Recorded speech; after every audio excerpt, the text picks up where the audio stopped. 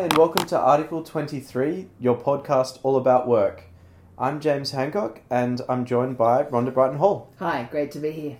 I love this topic, so I'm very excited about the conversation. It is a great topic. So we are going to talk all about soft power, the power to convene different views or people who disagree violently. Yeah. And we're seeing this more and more, aren't we? We're seeing more and more kind of polarizing views, big opinions. Yeah. So I think how you deal with that in the workplace, but in any group of people, is really, really important going forward. Yeah, and I think it's super important, and it's going to be super important to society. Yep. For a bunch of reasons that we're going to discuss. We're going to discuss. I almost jumped the gun. I'm really sorry. But we do have a bit of a topic we want to talk about because we have used with a range of clients, but also in kind of previous podcasts as well. We do talk about the rugby union, and we typically talk about it with Izzy Folau. We do. But we're going to take a different tact on that one because there's a bit of a development over the last little while on this. We are, and it sort of leads into the conversation we're going to have today on convening differences of opinions. But one of the things we wanted to call out, and we're big believers in calling out good when we see good. Yep. It was very sad that Australia got knocked out of the World Cup. It was sad. I mean, it was kind of expected if you looked at the odds and stuff and given who they're playing. But yeah. I know. But I secretly revert to my London heritage and go, great, second team won. Oh no, that's terrible. It's hard, isn't it? It's very unpatriotic. But I'm going to stick with the Australians in the future. Yeah. But I thought it was really cool that in the tumultuous when they failed and were knocked out of the comp, and Michael Cheika left, resigned. I thought it was really interesting that they came into this debate around his relationship with Raelene Castles, or lack of relationship with Raelene Castle, the CEO, and also with Cameron Klein, the chair of the board. And I thought what was really interesting about that, because people in senior roles often fall out, I mean, that's life. But I really was impressed by the fact that both David Pocock and Michael Hooper spoke about the fact that they didn't know that relationships had soured. Yeah. And so they were sort of like, we're out there playing, we're doing the best we can, all the right things for the Wallabies, the country. And we didn't realise that those people were having a bit of a, no relationship situation behind the scenes. I thought that was actually pretty classy because it's tough. They're in the public eye. They're being criticised. Australian rugby hasn't been in good shape for a number of years. But I thought the fact that they kept those personal relationship issues private was actually pretty classy. And a really cool range of, I guess, learnings for leadership, not only from the kind of playing cohort there, but also, as you said, like the off-the-field leadership, for want of a better expression, of... Let's try and minimise distractions. Let's try and worry about what we're doing. Focus. And be focused on the goal. I reckon that's awesome. I thought it was pretty cool too. Yeah. Because it is really tough. I can't imagine their world. I mean, they're very famous and they're doing famous stuff in newspapers. Stopped at airports all the time. Like we're only ever stopped by the people checking if I was bombed or not. Checking our bags. That's legitimate.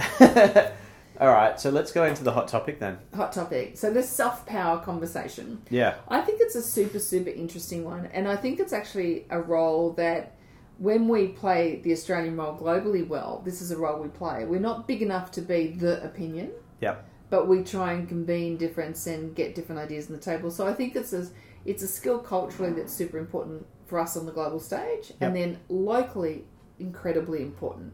And so, as you said, James, we're getting to this...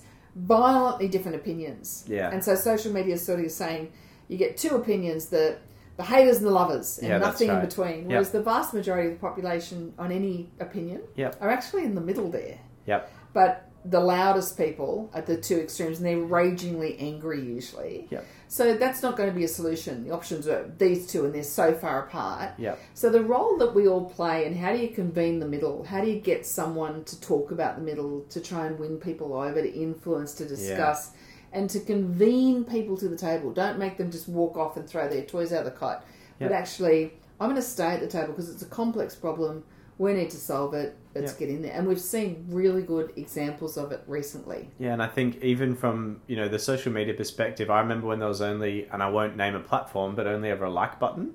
Yeah, which basically said, I'm kind of behind it, but it's also now become, that's kind of the middle. Like is like, I've seen it and that's it, opposed to something more emotive on either end of the spectrum, right? Plus, if you're really emotive, you probably write a comment or some variation of that. Yeah, so you're getting this, the extremities and the polarities of what you know. Yeah. And then the middle becomes a bit kind of weaker, but it's really important. And like you said, it can be, to be influenced, to kind of, hear those viewpoints. We're not going to solve it by sitting on either edge of a bridge. We're actually going to have to build the bridge and find ideas in the middle. Yeah, that's right. They might not end up in the middle, but we're going to have to talk. Yeah, that's right.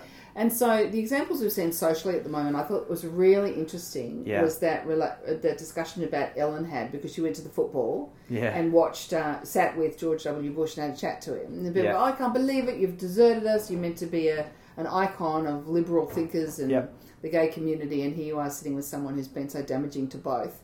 And then Mark Ruffalo came out and said, he's just a really, really bad dude and you can't be kind to bad people. But the fact that Ellen has that ability to bridge to even people she so completely disagrees with means that people will still stay in the conversation. I think it's actually better than saying, you're bad, I'm good, bye.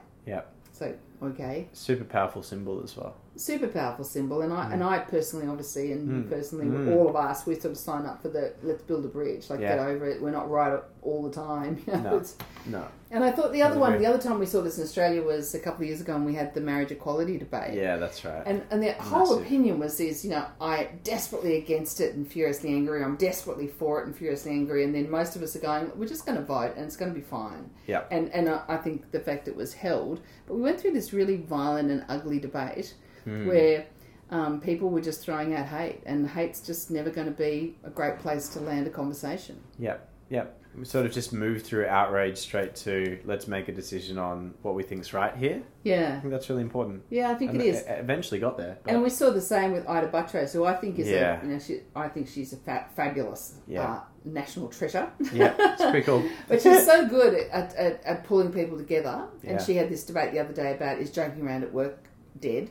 And she did it in such a classy way. It was actually quite funny. But people polarise it. No, it's not dead, and we're politically correct, and we have to start making fun of each other again. Or alternatively, we should never ever make fun of each other again, because joking is not funny. And somewhere in the middle was this debate saying offensive humour is not okay. But sensible humour, when we can sort of still be have friends a laugh. with That's part of the Australian psyche, I think, is our sense of humour. You can't lose it totally. That's exactly right. So in the workplace, particularly those of us who are in leadership roles or HR roles or people roles or team leader roles, you probably, if you're getting diversity and inclusion right, you've probably got lots of different opinions in your team. So why do we need to bother with this sort of, we've got two big opinions, why do we need to talk about it? Because people will go, we shouldn't talk about it at all, we should just leave it at home.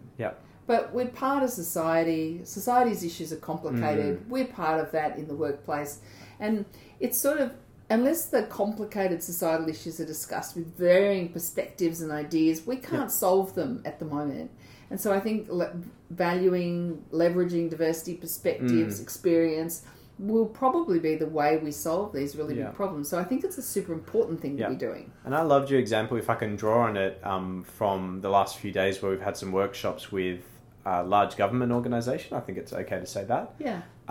Where how you convene and how you draw on that difference of opinion. We're often in a workshop, and we will have all had that, or the team meeting where the loud voice speaks up really early, or someone with a big opinion speaks up early. And you go, I reckon there's some really great ideas sitting there. How am I going to unearth those as time kind of progresses?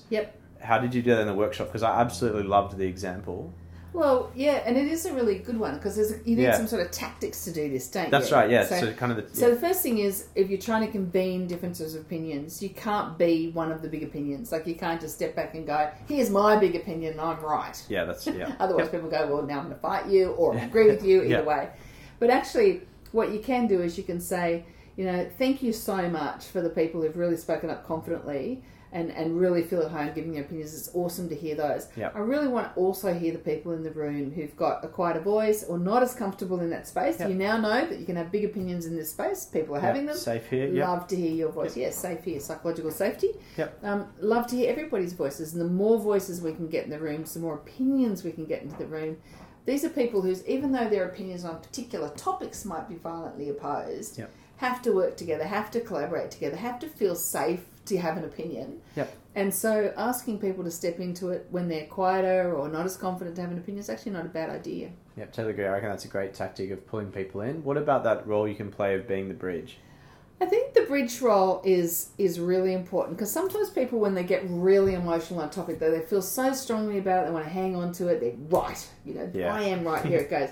but they get so emotional, they speak so fast, they get very dramatic. Yep. And someone else will go, right, I hate that idea, and here's my difference of opinion. What you can actually do as a bridge is you can say, when the first big opinion goes, wow, even though I don't agree with everything you're saying in there, I think there's a couple of threads that are actually really important for us to hear, because I've not considered that before. It's a different perspective. Yep. And then that sort of invites someone else to say, yeah, those things might be right, but this other thing I don't agree with, because it's never right and wrong. It's always very grey, these complicated problems. So I think that bridge to say, let me restate some of that first opinion and invite others to join that discussion is that bridge between the two. I'm on either side of the river and I'm not going to swim. You go, okay, well, fine, but we have to get to each other. Yep. Yeah, and we were talking about a little earlier, like that's absolutely exacerbated in things like social media with whatever you want to call it, a microcosm of opinions or an echo chamber of kind of opinions is, what you're looking at. We joke about it from the marketing perspective of, oh my gosh, I must have looked at a flight and now I'm getting heaps of flight ads. But effectively you're getting that from or maybe the news. Animal scarves. That's right. I didn't want to pick on you with the animal scarves, but basically... I've never bought one in my life, but somebody thinks I should. Somebody thinks... You must have been looking up like African safaris or something as a holiday. But those same algorithms, you're absolutely right. They do give us a microcosm of opinions, usually ones that agree with us. Yep. Colloquially referred to as the echo chamber, as you call it. And it means that we sound... everyone agrees with me, because here I am with people who agree with me talking about stuff. Strengthen my opinion, whatever. Right. Like, it's weird. That's right.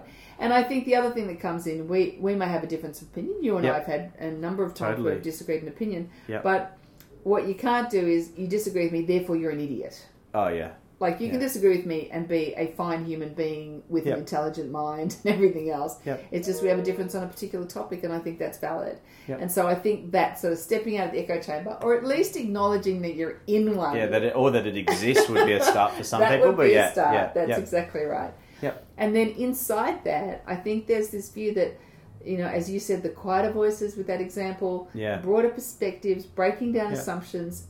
Don't assume that just because you've got an opinion and you're thoughtful on it that you've probably got all the evidence or all the information. Yeah. But you might want to get to people who've got different ideas. The expression that we use is you can always get smarter. So you might have an opinion, you might know some stuff, but if you can tease out other people's knowledge and experience, you usually learn a lot. And you go, wow, I had this really big opinion, but I didn't realise this, this and this. I mean, I had a fantastic conversation the other day with one of my relations about genetically modified food. Wow. Now, I'm like, that is bad. That is bad. Science should not be near my food.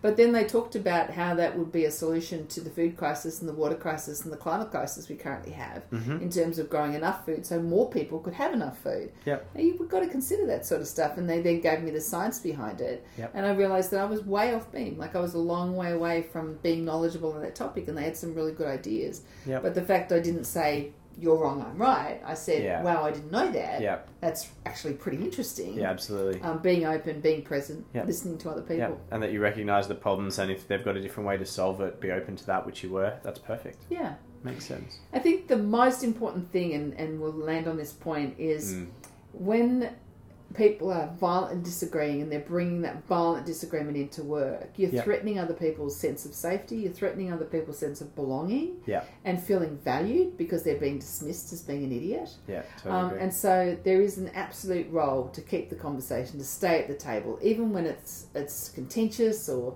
difficult or uncomfortable, to stay at the table and keep on listening. That's a really important role that every single person in a workforce can play. Yep, totally agree. And I think we've got, be present, be open, yes. And I feel like every podcast, one of our recommendations to people, irrespective of the topic, is make space. Yeah, that's a beautiful and it's making the time, but also in the right way with that openness. So I think that's key.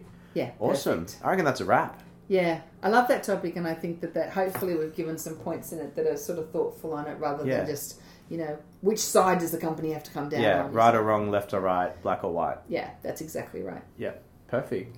Look, thank you very much for tuning in. Please do check us out at www.moi.live. And next week we are going to talk about privilege.